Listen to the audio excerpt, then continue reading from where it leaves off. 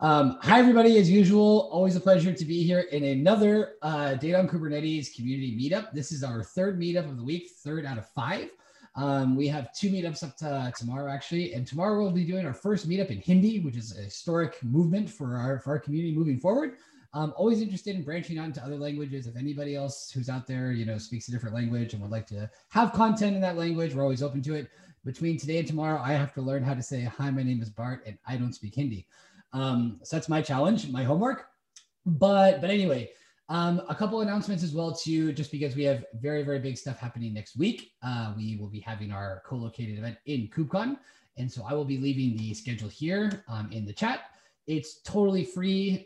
So everyone can get there. Even if you're not registered for KubeCon, you can just talk to us and we'll get you a link because it'll be live broadcast on YouTube. Very excited though to have a mixture of different talks from quite a few different countries, different experiences, end user talks, use cases, etc. So anyway, very, very excited about this and also a part of our integration as a community into the CNCF. So big shout out to the CNCF. But anyway, that being said, very excited to have the speaker that we have with us today, Prashanto from Trilio, who's no stranger to the issue of getting data on Kubernetes, all the things that come along with that. Data migration, frequently told, leave data where it is, don't touch it, let sleeping dogs lie. But sometimes we just don't have that option. The same way we're thinking about, storage for our own personal belongings in our houses, and we have to move it from one place to another. Data can be a very delicate thing. So very much looking forward to hear from you, Prashanto. But before we get into, to your actual presentation, could you just give us a little bit of background about yourself, how you got into the data space, your first experiences with Kubernetes, so we can get a little bit of context. Sure, thanks, Bud. So I come from my historical work stuff has been with storage. So I've come from an EMC background. After that, I was part of a lot of hyper-converged appliances, building and working with different solutions. I was at HPE after that. And over the past 5 years, I've been very deeply involved with containers. Initially started off going down the Docker and the Docker Swarm route, and then when Kubernetes became the de facto kind of solution for running microservices, pivoted on Kubernetes, started building a lot of solutions on top of Kubernetes, working with data storage, all kinds of use cases around migrations, portability, and so on. And then, now I'm at Trilio, where I lead the product over there, our Kubernetes offering, which focuses on data management and data protection. And very, very excited to be here to talk about what we have been doing and do a demo as well of the solution as to how it's built and what it can achieve for all the customers that we are targeting. And with that in mind, just because, like you said, like you have been working in the storage world for quite some time, and often, because this is a relatively new thing, if we're considering, how long Kubernetes has been around, and then when it was originally designed, a lot of these questions about data weren't necessarily present in those conversations, but now they're becoming more and more commonly focused, and obviously that's why we have our community. What are some just basic things that you would say, or resources that you would recommend for folks out there saying, like, if you're going to get into this, I would definitely recommend checking out this resource or keeping this best practice in mind. Just basic knowledge that we can have as a starting point. I think, of course, probably without saying, but I think everyone should be aware of, the different advancements that have been happening in terms of CSI, and also understanding, what was the landscape before CSI and why the Kubernetes community decided to, build something like the container storage interface and where it is heading from that point on, because the changes are so rapid that it's always good to kind of have a level set as to why, the historical background, and where you're going into, as people start getting more and more applications into the Kubernetes space. Mm-hmm. Very, very good. And, in terms, because obviously as well, like in our community, we have a mixture of profiles of SREs, of DBAs, DevOps, et cetera. So everyone kind of comes at this from a different angle. What do you frequently find inside organizations, because obviously being head of product, what are some of the cultural changes that probably need to be in place in order to have a higher likelihood, a higher probability of success when approaching this whole subject of running stateful workloads, databases on Kubernetes? I think, firstly, because cloud native applications have been built so differently. They're not the same monolithic kind of giants we used to work with in a VM based world. One is definitely there is a stronger correlation between your development and your ops teams. There needs to be better understanding in terms of who's providing the infrastructure, who's running the applications, who's monitoring the application. So I think from a criteria of success, definitely having that integration between the different teams and the different organizations and BUs is going to be very, very important. There are a lot of different trends which we'll be discussing as part of the talk as well, around GitOps and so on, which have become very popular. I think what folks also need to understand is, when you have GitOps, there is still, a data management and a data protection kind of realm that they still need to address, especially in terms of disaster recovery and so on. So, those are the kind of, I would say, that's the kind of advice that I would probably provide to whoever is, looking to do more of data on Kubernetes. Very, very good. That being said, let's jump right into your presentation. Thank you so much, Bart. I'm going to share my screen here. Let me know when you can see it. Okay, I'll let you know. I'm actually, before that, I'm going to just turn off all my notifications so that yeah. And...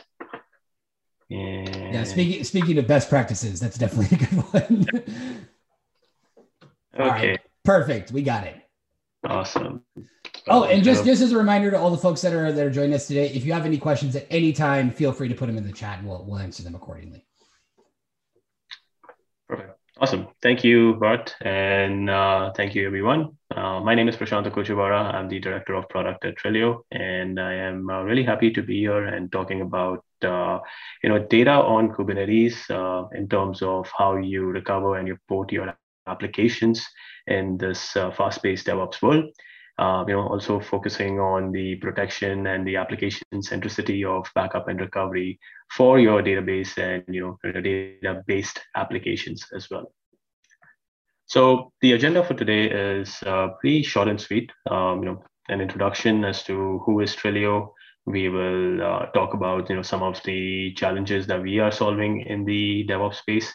We'll talk about some of the industry trends that we've been noticing around data and why data on Kubernetes is so important and why it is here to stay and where it is going anyway. After that, we'll talk about Trellio Vault for Kubernetes. That's the product that we offer. Going through the what aspects as to the features and how it is built, how it works, and how it performs. We'll also cover some security aspects of the product as well. And then after that, we will jump into a demo showing you, whatever we have spoken about the product, showing that in action. And we will emphasize it even further by talking about a case study that we have, of a customer using Trellio Vault for Kubernetes in production. So with that, we'll move on to the next slide. So who is Trellio? So Trellio as an organization was founded in 2013. We started off, we were working jointly with Red Hat, and we built two products around data protection, data management for OpenStack and Red Hat virtualization. We patented all the technology, and after that, we worked again with Red Hat to build a Kubernetes offering as well. And right now we support all these three different platforms, from fully managing the data and obviously protecting the data as well. We have our engineering is global all around the world. We have sales and services folks all across the globe as well. From a customer perspective, we have customers in defense, automotive, telco, MSPs, and a lot many more verticals as well. From a funding perspective, we have 22 million in funding from leading VCs, and we've been making quite the news because of all the work that we've been doing around the Kubernetes space. We have a very broad partner ecosystem all across the globe again, and all our technology is certified by Red Hat, IBM, and in fact, we've actually for the Kubernetes product, we've gone through additional certifications and validations as well, which basically have ensured that we've put the best technology in front of customers. Now, talking about the challenges that we solve, right, when it comes to applications or database applications. Firstly, application-aware point-in-time capture and recovery is what we help with. When we talk about databases, we think about databases, it is really important to get a consistent backup of the database. So we support all of that through hooks and features as such. We also enable customers to move their applications from one environment into another environment. Now, whether you are doing this for cost reasons or performance reasons, or whether it's just an upgrade reason, you can do all of that with the Trellio product. The other point that I mentioned earlier with GitOps, GitOps is great and it works very, very well in this declarative era or this microservices based fashion or world that we live in. However, there are a lot of gaps in the operations of GitOps in terms of disaster recovery and so on, and that is where we add value by by providing a turnkey solution as well. And then finally, what we have seen with certain customers is they also like to use Trellio for their CI/CD processes. So whether it is testing at scale in different environments, or taking a copy of the production data and using that for more rigorous testing and improving the quality of success and the reasoning for success continuously by leveraging the underlying technology. Now, talking about the Kubernetes strengths, why data on Kubernetes is important and why it's going to go through some really massive growth in this year and the next years to come, is because when we look at the graphic on the left is from 2017 or late 2017, I think early 2017 as well. But the idea or the objective of that graphic here is to show that, back in the day, 2-3 years ago, we still had storage as a major challenge within Kubernetes. Kubernetes was great for stateless applications, but as soon as you were adding storage, there was, still some friction, and there was a lot of inertia in terms of getting that going. But we fast forward that, we look at 2020, and this is a graphic from CNCF survey, and we see there are many more customers now using storage and database type of workloads in production. And if they are not in production, they are either evaluating it and are going to be moving into production very soon. Again, this graphic is from, I would say, July 2020. That was when the last CNCF survey happened. And we can probably expect these numbers to be much higher, if we do a point-in-time survey at the moment. So the other item, what we are seeing in terms of how customers are using and packaging their applications is, firstly, from a application packaging point of view, Helm is becoming very, very popular. Obviously, people have used Helm for their stateless and use it for their stateful workloads as well. Other technologies like operators are also becoming very, very popular in terms of packaging. And then when we look at how people are used to separating their applications or managing their applications within a cluster, we see a lot of them using namespaces and using labels to do so.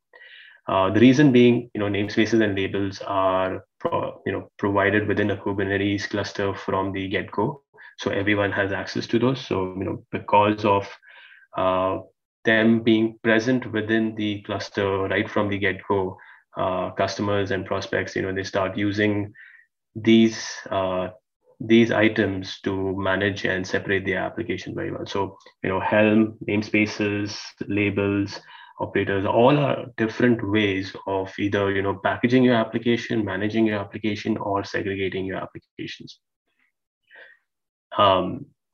Now, jumping into what Twilio Vault for Kubernetes is. We've kind of gone through the trends around data and stuff. We've gone through the trends around how applications are being managed. These could be your database applications as well. Now, what we have done at Twilio, we've built this product which is fully application centric. What that means is we not only protect the data volumes, but we also protect all the Kubernetes objects, the metadata, all the configuration YAML, the resource files, everything that comprises of the application. Now, we explained the namespace, label, Helm, operator, different ways of managing and protecting apps, and we support all of these different ways that users would be leveraging and deploying the application. So we allow backups and restores of Helm applications. For operator-based applications, we can do backups and restores based on just labels. And then you can do, again, you can capture your application and restore it based on namespaces as well. So depending on however you have been using the environment, we will be able to support you and protect you. Now, the way the product has been developed, it is completely native to Kubernetes. We are packaged as an operator-based application. So we are a Kubernetes-based application that is packaged as an operator deployed into Kubernetes as a bunch of custom resource definitions. If you're aware of custom resource definitions, these are kind of templates that a user would fill out to create some additional resources or to perform certain tasks. So what we have done is we have packaged our entire product as these mini templates to capture, to restore, to automate, and so on, which makes it very easy to use the product, whether it's from a CLI perspective or whether it's from a UI perspective. We are fully integrated into kubectl. So one of the really cool things that we hear from customers that they like about our product is that there is no separate CLI to manage. They love the fact that it's all integrated into the API server, and all they need to do in order to do any kind of infrastructure as code with Twilio. Now, from an infrastructure compatibility perspective, we provide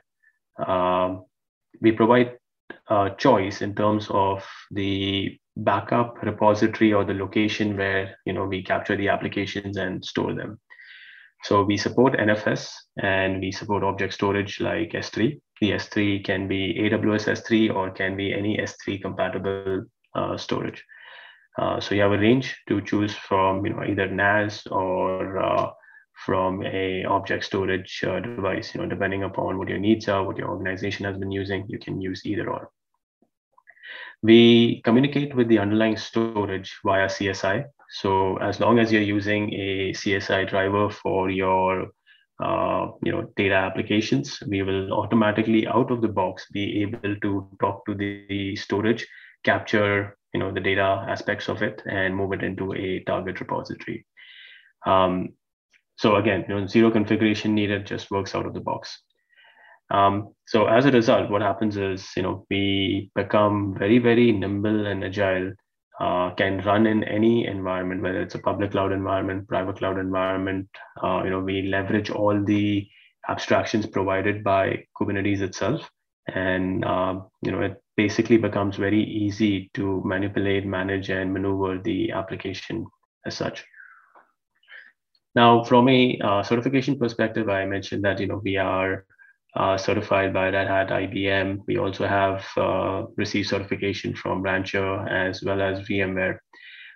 What these certifications provide, is an additional level of satisfaction and guarantee to the customer that, hey, this product has been developed in the most and according to the best practices that Kubernetes has put forth, and they have the peace of mind that there are no security flaws and glitches that they will be introducing into their system. Along with all these features, we also have a lot of other features around hooks that I mentioned to take application consistent backups of your databases. We have qualified about, I would say 15 databases at the moment. It's all available. All the hooks and how to use them are all available on our public documentation itself. And along with that, we also support manipulation of the data items or your backup items when you are restoring it. So if you want to change things like storage classes, when you're moving an application from one cluster to another cluster, you can completely do that from the Twilio platform. In fact, as part of the demo, I will be going through that piece as well and showing everyone how that happens. A lot of data efficiency built into the platform. We have synthetic backups. We use overlay images. So as a result, we can do forever incremental backups. Now, when we do that, we not only save on the storage capacity on the backup target, but also the amount of data that we send over the wire or the network is very, very minimal. So as a result, we are super efficient, and from a performance standpoint, it really helps achieving RPO RTOs successfully. Really quickly, Prashant, we have a question from Sarya. First of all, thank you, Sarya, for the question. The question is, what is the state of app-aware storage device snapshotting in Kubernetes? Is it common or uncommon? Does it depend on the app? I heard that the SQL Server on Linux doesn't support it yet. So can you repeat that question, Bart, if I understood it? Yeah, not a problem. Yeah, no worries. So the question is, what is the state of app-aware storage device snapshotting in Kubernetes? Correct. So right now, basically the application aware. So when we talk about being application aware, we basically focus on the quiescing aspects of the application, right? To make sure that the application supports certain features and certain calls to make sure that it can get the database into a consistent fashion before taking the backup.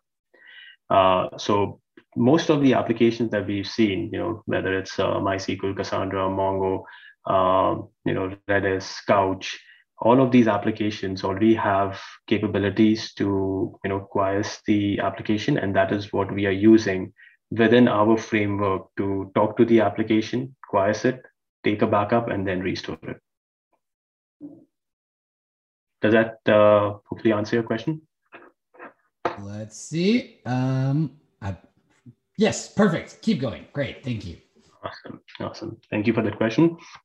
And moving along from where I stopped, we, as part of the Twilio product, we also, take all the metrics that we have and we push it to Prometheus. So, out of the box integration with Prometheus as well. And we also have provided about 10 dashboards for Grafana, which is a starting point for customers using Grafana.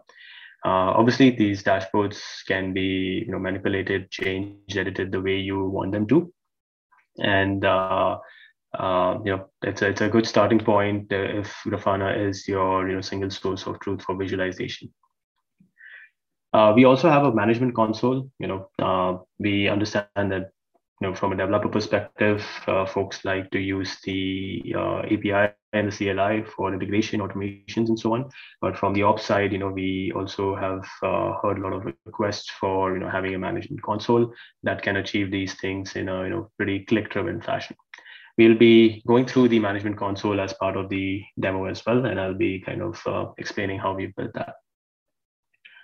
Now, from a go-to-market standpoint as to how we are pushing the solution to customers or making customers make avail of our solution, is we have different kinds of licenses. So we follow a freemium model, and we have a free license, which is free for about 30 days, unlimited usage of the product. Then we have a basic license, which is also free. It's free for 10 nodes up to with no time limit, so 10 nodes forever. And then we have the enterprise edition, which comes with all the premium support and premium set of features with customer success manager and so on. So depending upon how you want to start using the product. You can start off with the free versions, migrate into the enterprise version, however you want to do it. Now, from a packaging and accessibility perspective, what we've done, as we mentioned earlier, we are an operator-based application, right? So we have an operator that we support via Helm, which is used for any distribution that is CNCF conformant and works with against upstream as well. So any distribution that is qualified for upstream will work. Will use the upstream operator or the Helm chart that we have. And then if you are an OpenShift customer, what we've done is we've also aligned or adopted the operator lifecycle manager framework and use that to integrate our product with OpenShift. Okay, so there are two different ways depending upon the kind of distributions that you would be using. Now, I'm just going to build this slide to kind of provide some color on how the overall application has been built. Sorry. So one of the things that we've done, as I mentioned earlier, the entire product is built as custom resource definitions. I'm just going to keep it like this. I think there's an animation that keeps moving me forward. But as I mentioned earlier, right, everything is a custom resource definition. So where you store your backup, the target is a custom resource definition. Your policy is one, your hooks are one. You create something known as a backup plan, which can be one Helm application or multiple Helm applications, can be multiple label-based applications, can be multiple operator. However, however you want to define that plan or whatever you want to protect, or however you see your protection scope as. That is what you put in the backup plan. And obviously it has references to where it's going, how long it's going to be retained for, how often you want to do the backups, and obviously any hooks to use. Once you define that backup plan, you use another custom resource definition that we have, which is for a backup. Now, once you create a backup, all you need to do is point to the backup plan that you have defined earlier, and that will complete your overall backup operation. And then when you do a restore, obviously you can do a restore based on the name of the backup.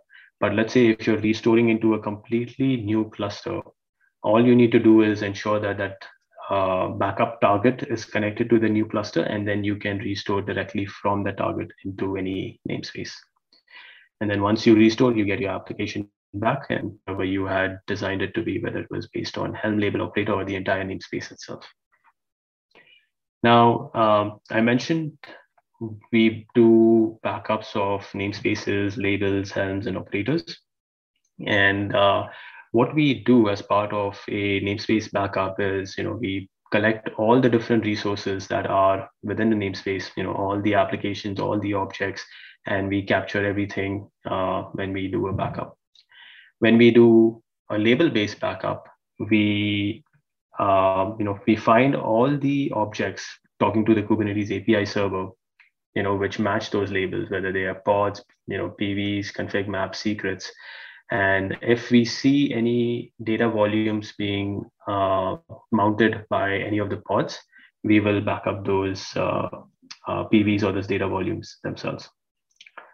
From a Helm perspective, all the user needs to do is provide the name of the Helm release, and we will go take care of finding every piece of resource that is required and do a full proper Helm backup. Now, when I say a proper Helm backup, what that means is, firstly, we find all the objects related to the Helm chart, but we also maintain the application or the packaging consistency when you do a backup and when you do a restore. So what that means is, when you do a Helm backup and do a restore, your commands like Helm upgrade, Helm rollback, all those commands still work, and you will still be able to manage it as a Helm-based application. Similarly, on the operator side, when you're backing up operators, we allow you to back up the operator resources, the application resources, as well as any custom resources created by the operator. So when you are moving these kind of applications, you do not have to worry about losing the packaging consistency or anything on those lines. We will take care of that for you. Oh, and sorry, really quickly, just a quick question. Could you explain the concept of a non-disruptive backup? Correct. So non-disruptive backup means that, firstly, uh, you do not need to change anything to your application when the backup is happening, right? Your application is kept pristine. It is always running. You don't have to shut it down or anything. We do not even need you to inject any agent into the application. And I know agents was the term used in a virtualized world a lot. So we do not even require you to insert any sidecars or anything as such into the application. So completely non-disruptive. Your application keeps running. We come in, do our work, and the application does not even realize it. Perfect. Thank you. Anytime. Now, from a security perspective, we've done and made a lot of different advancements and things within the product, which again contribute to that additional peace of mind that I was talking about for customers. So, firstly, we do not require any admin access to operate the product. We leverage the regular pod security policies or SCCs that are defined within the Kubernetes distribution. We use our own service accounts. We do not use any of the default service accounts. Some of our service accounts are also created at runtime to provide additional padding and security. In fact, we've done so much work around security in terms of what we use, what we touch, and how we what kind of authorization that we have. That we have documented all of this in our public documentation. Showing each and every resource that we touch, the verbs that we use for those resources, and so on. And then we've also created a security definition page or a section within our documentation, which talks about how data is managed and kept secure within when we are dealing with it within the Kubernetes platform or when we are using it outside of the Kubernetes platform as well. So we spoke about our management console. We'll be going through this deeper in the demo that I'll be doing. But the idea here is to kind of let users know it's a multi-cloud management console. So no matter where your Kubernetes cluster is running, you can manage all those clusters under the same pane of glass. You can move things across those Kubernetes clusters very, very seamlessly, all through click-driven workflows. So this is a good slide that helps me summarize what Twilio Vault for Kubernetes does. So in a way, if you capture an application and move it into a target repository, you can restore that into a different namespace of the same Kubernetes cluster. You can also restore that into a completely separate namespace of a separate Kubernetes cluster itself. So as a result, what happens is there are different use cases that get enabled, right? As we mentioned earlier, the backup and recovery kind of use cases, disaster recovery type of use cases, mobility of your application, CI/CD, and obviously migration from one distribution to another, or one cloud environment to another.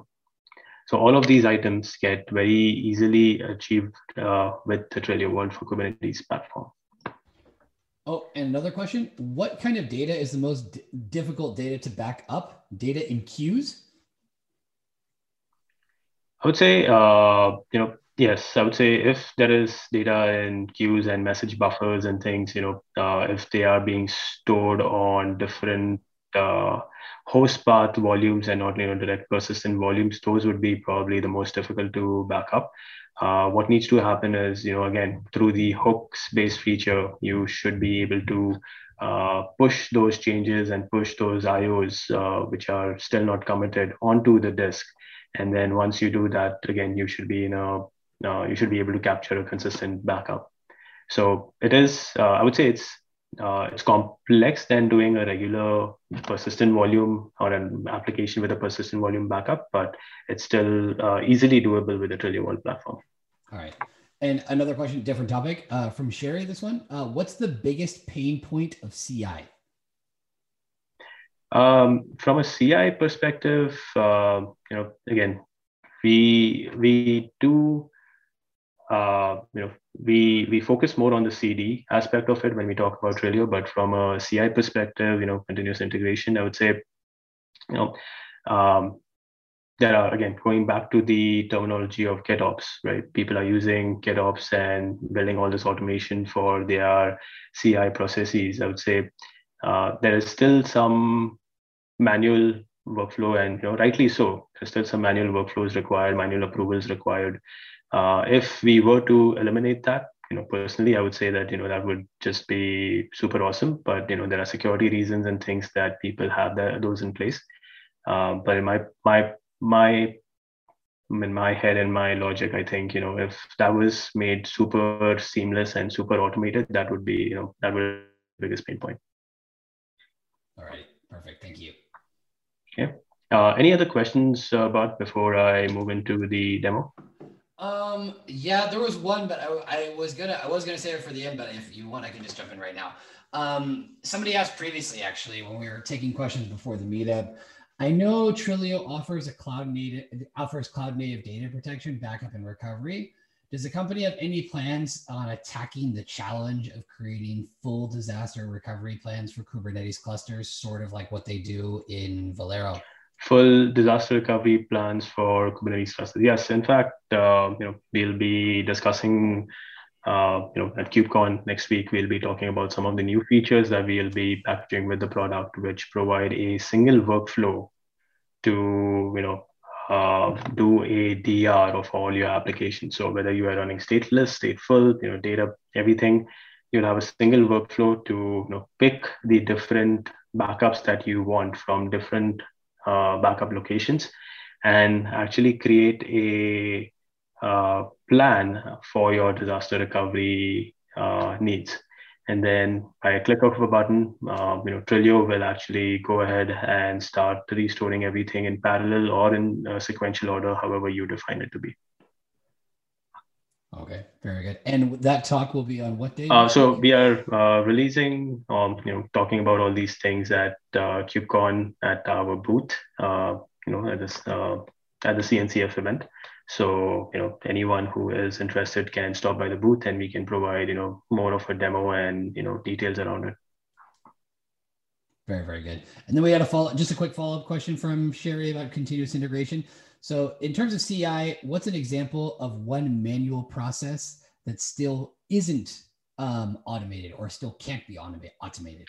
So, I would say that from a CI angle, there are still a lot of approvals and everything that are needed. You can automate it still, moving things from dev to test to production. There are a lot of approvals and things that need to happen. So you could still automate it depending upon your organization and the kind of checks and the validations that you need. But most often you still have to have the manual play button because of just security and organizational needs. So yeah, I would say that if you are able to build that out in such a fashion that as the validations pass, just push it into production, that would definitely save a lot of time, and that would solve a lot of different needs as well. But that is where we come into the picture, right? Well, if you think about as part of the CI/CD process, if you run into a disaster, if you have to wait for all these manual approvals from multiple different teams who are developing their applications, your disaster recovery RTO, or just your RTO and getting your business operations back up again, are going to suffer very heavily. So you need that single solution that can do all this for you. And generally, whenever you are doing all the CI stuff or the CD stuff, there are as much as I said, you want to automate things, there are still going to be some areas where you may need to press a manual button or do some manual piece here and there, whether it is for a technical reason or whether it is for a business reason. Those things keep happening over and over again. So that's where Twilio comes into the picture and helps you have that peace of mind that, hey, in case something goes wrong, I don't need to call all my application developers and have them build everything again, but I can just use Twilio to do a quick DR of the entire app or my entire environment. All right, very good. Cool. Let's jump into the demo. Perfect. So what we're going to do as part of this demo, we're going to do a backup of a namespace running WordPress. Again, this is just a quick WordPress app that I deployed using Kustomize, using just the binaries from the Kubernetes.io workspace. I did not really even set up the WordPress app, but just wanted to kind of show that we are working with data volumes behind the scenes. So from an environment perspective, what we're going to be doing is we will be using Rancher. From a storage standpoint, I think on one of the clusters, I have a host path driver, which is not an enterprise grade driver, just for demo purposes. And then on the 1.20 environment, I believe I have a EBS CSI driver. And then from a target perspective, we are storing all the data in AWS S3. Okay, so with that, I'm going to stop my presentation. And but can you confirm that you can still see my web browser? Yep. Okay, awesome. So what you see in front of you right now is our management console. And the way you log into the management console is via a kubeconfig file. And within this cluster right now, I have about 3 different clusters connected. The primary one is, I've just called it primary, but this is a Rancher 1.19 cluster. This is an RKE 1.20 cluster, and I have an OpenShift cluster here as well, which we are not going to use, but we're going to focus on the first and the second ones. So just kind of driving you through the UI. The left-hand side panel is all the navigation panel. So, selecting your, clusters or your namespace and, diving into the applications that you want to protect. What we do is, depending on what the user has selected. So for example, if, there was a default namespace that was selected here, we discover all the applications for the user, so we find all the applications that may be based on labels. If there was a persistent volume that exists, you can filter based on that. It seems like we have a MySQL application over here. You can obviously view the information about that MySQL app, as well as to what are the different pieces that will be collected or captured if you do a backup of it. What we also allow is, Helm and the operator pieces. So we have another view here, which lets you choose your Helm and your operator based apps. So a user could come here and you can just say that, hey, I want to back up my AWS EBS Helm chart. And again, here we'll show you exactly what all will be captured if the user chooses this. So bear in mind, as the user moves from the different views and selects what he wants to protect, we are automatically keeping track of all that information here, showing him, him or her exactly what is going to be captured as part of the backup.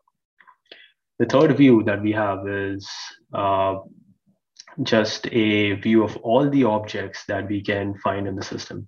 So one of the things that we hear often is people want to back up secrets or config maps.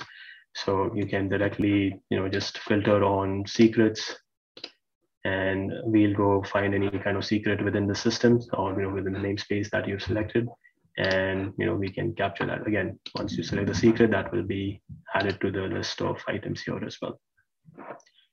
Now, what happens is, once you're satisfied with whatever you want to protect, or this is your protection scope or the different items that you want to back up, all you need to do is click on the backup button. And what we'll first do is we'll first search for a backup plan. If there is a plan that has any of these items that you've already selected prior, so if there was a backup plan with all these different applications or objects, we will first show you that, saying that, hey, Mr. Customer, do you want to use this backup plan or do you want to create a new one? So they have the flexibility in doing that. I'm just going to unselect all of this over here, and I'm going to talk about the monitoring panel. Oh, actually, I missed talking about one point. So we also have this view called backup plans. I don't have anything in this namespace, but let's see, maybe in this other one. Yep. So if you have created a backup plan before and you just want to come in and reuse it very, very quickly versus having to go through the entire process of selecting apps, we also give you an easy view of whatever you have selected by providing you that option to backup again. Okay. Now, coming to the right-hand side of the screen, this is our monitoring panel. So it's all context driven, right? What we mean by that is right now, the namespace here is selected. So we know that there is one backup available for that namespace, right? I'm just going to change this time range. So we see that there was a Helm-based backup that we did of one of the applications that we were using here. You can view details as to what happened as part of the what did Twilio perform, what are the steps that were taken, where was the backup going, were there any hooks or policies that were used, and obviously very importantly, what is the metadata that was used as well, right? You can click on the details to see get more information about all of the metadata that was used. So in the interest of time, what I'm going to do next is I'm going to just go ahead and do a quick backup of our WordPress application. And before that, just to give everyone an idea, you can still see my Lens view, right? Yep. And we got a question. What is meant by a what do you refer to when you say a hook? So a hook is basically a injection of a command before we snapshot and back up the application, right? So think about your application is running. So the hook is a way to inject something into a pod to quiesce it, or the application to quiesce it, and or it could be anything that you want to do with the application just before the backup happens. So any kind of consistency activities, all of those will be handled through hooks. All right, perfect. Thank you. Most welcome. Okay, so what I wanted to show you was the WordPress application. Has all these different objects, and the PVC is based on CSI host path over here.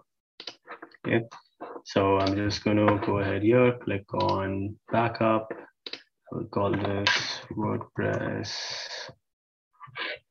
backup number 7, and I'll click on save. So the backup will start, the logs will keep updating in terms of, what we are doing. We can obviously monitor it from the backup summary view as well. It's in progress. But while that is happening, I will move on to, the other places of the UI. This is another tab where you manage all your different resources. So if you create a backup plans, you will see them here. I haven't created any hooks or retention policies, this namespace, but if I had, I would be able to see them here. Again, from a target perspective, let's see if I have a target here. Yes, I have to change the namespace here, but we do have a target over here. And then obviously we have something around disaster recovery plans as well, which, as I mentioned, we'll be talking more about at the KubeCon conference next week. Any other questions? But before I kind of change gears and move along. Yeah, we got another question. Could you demo a hook as an? Could you show an example of a hook? Sure. What I can do is show you exactly what we have developed. So this is a public documentation, docs.twilio.io/Kubernetes.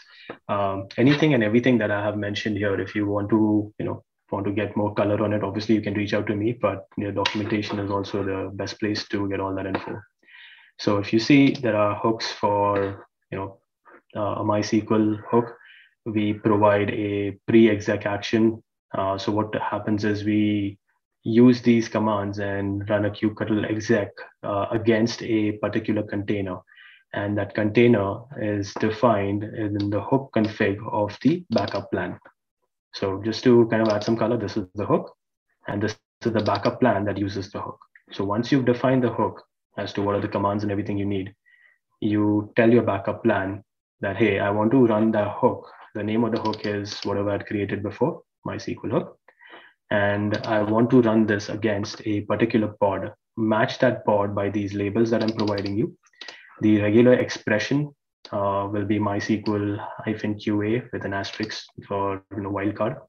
And then finally, the container within the pod that you want to run this against. Okay.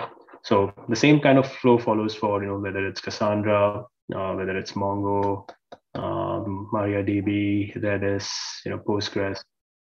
So we've tested, validated all these different applications, and we're pretty much doing almost 1 or 2 apps every week, and we are adding and continuously building this stuff out. I think the latest one that we added was for Cockroach, which is available here. Very good. Just a follow-up question to that. Will you put that hook example in the demo and run it?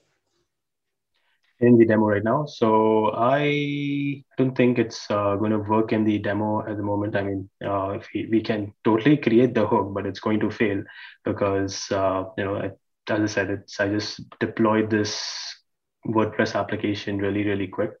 But we do have, I would say we do have a lot of demos and videos that we in the same documentation page that you're sharing right now. In the documentation page as well as on our website. So okay. In fact, we recently did a white paper with Red Hat, which talks about application consistent backups with OCS underneath the covers, and in that we do a application consistent backup for WordPress, which was using MySQL behind the scenes. Okay. But yeah, like you said, for the sake of time, might be better to continue with other stuff, just to finish up. Exactly. So what I'll do is I'll go back here.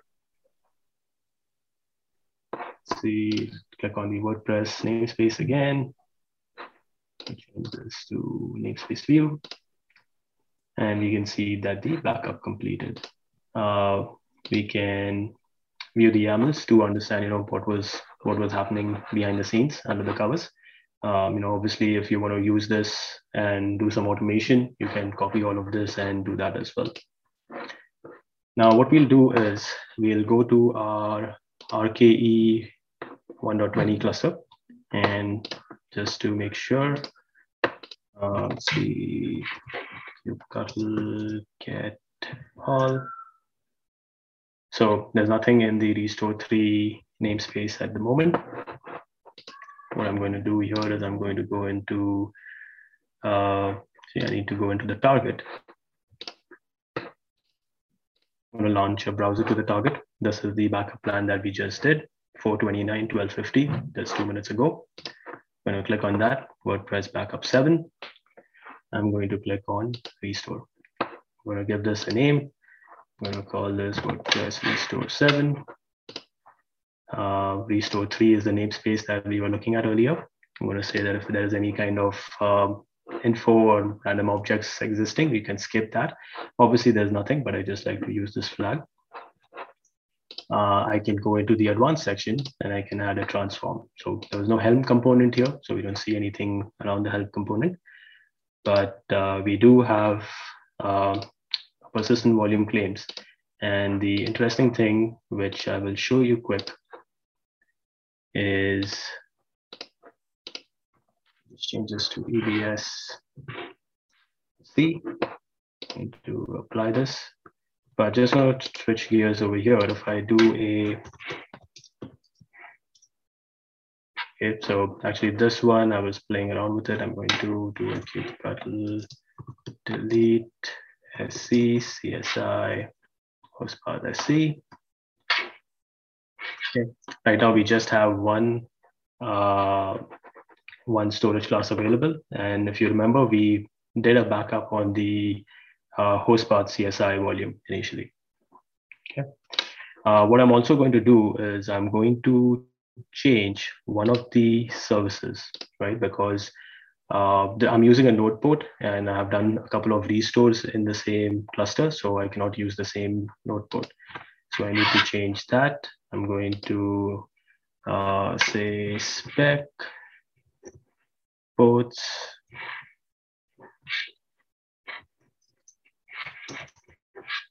put, and the number I will use is, let me just confirm that.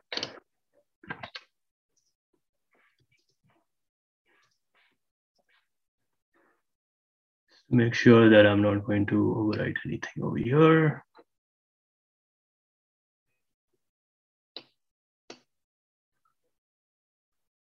$30589, so I'm just going to use the next one.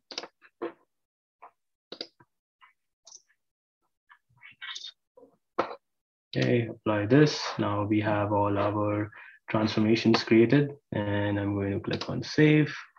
We can view those transforms here. Again, exactly what we are doing. We're going to change the storage class and the node port. Click save. This is going to begin validations. Hopefully I did not fat finger something over there. But while that is going on, I'm going to move back into my slides to talk about a case study, and we'll go back to the final piece of the demo once I'm done with that. But any questions in the meantime? Yeah, we got a question. What is 3050 something? Oh, that is the node port. So generally when you use a Kubernetes application, right, and it's using a resource known as service, and you use node port. Node port is common across the cluster, right? So you cannot have application A using node port 30589 and application B in another namespace using 30589. It's common across the cluster. So you need to make sure that there is no node port conflict. And that is what I just changed right now to make sure that the restore happens successfully. Okay, one question as well. Notebook or node put? Node port. So NOD. Node P-O-R-T.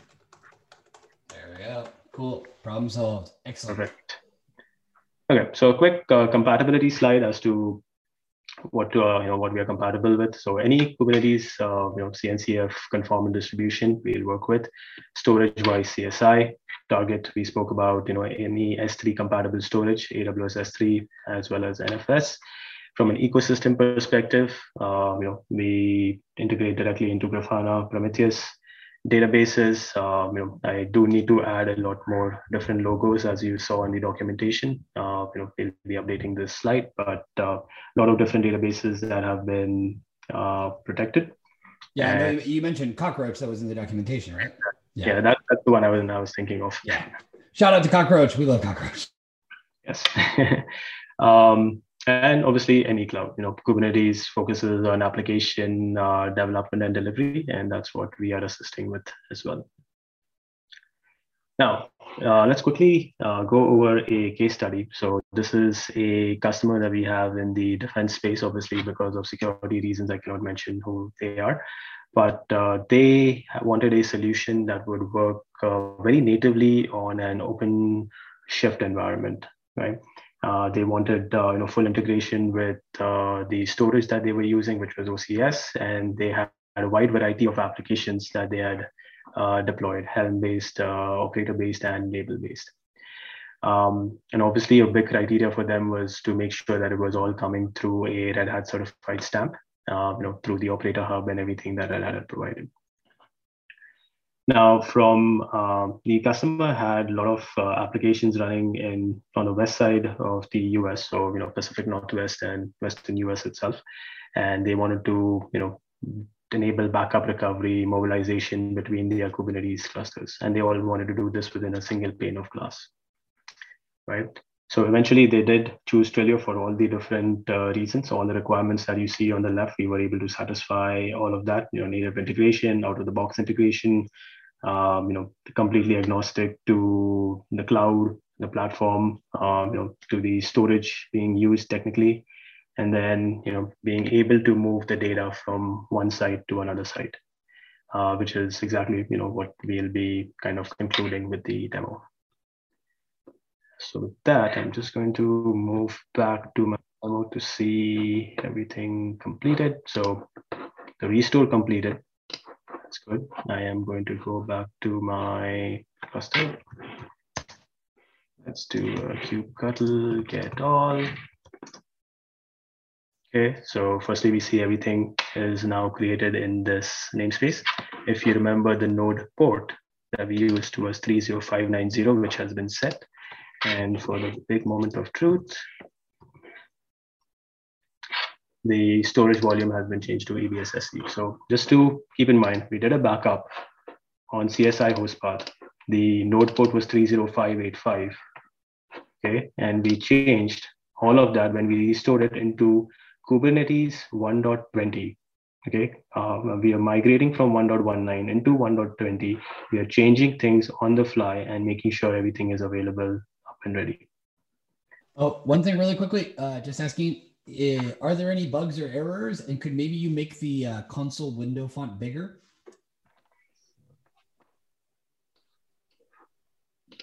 There we go. Just a little bit of zoom, I guess. Trying to see how do I make this. Let's see, view, size. Perfect. Yeah, so from an error perspective, I don't think we had any errors. Cube, Cuttle, get pods. Yeah, we have the WordPress pods running up and correctly.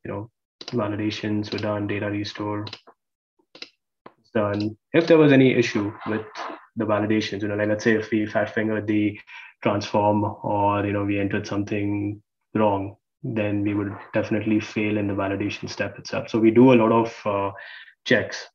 Is there an existing object that you're going to be is there going to be a conflict with node ports? Is there going to be a conflict with any other item? Are the transforms specified correctly? So all of that happens within the first 30 seconds itself. So if it had to fail and if there were any issues, it would have happened here. Once those validation checks are done, then we are probably 99.999% sure that everything's just going to work. So then that's where we move around with the data restore.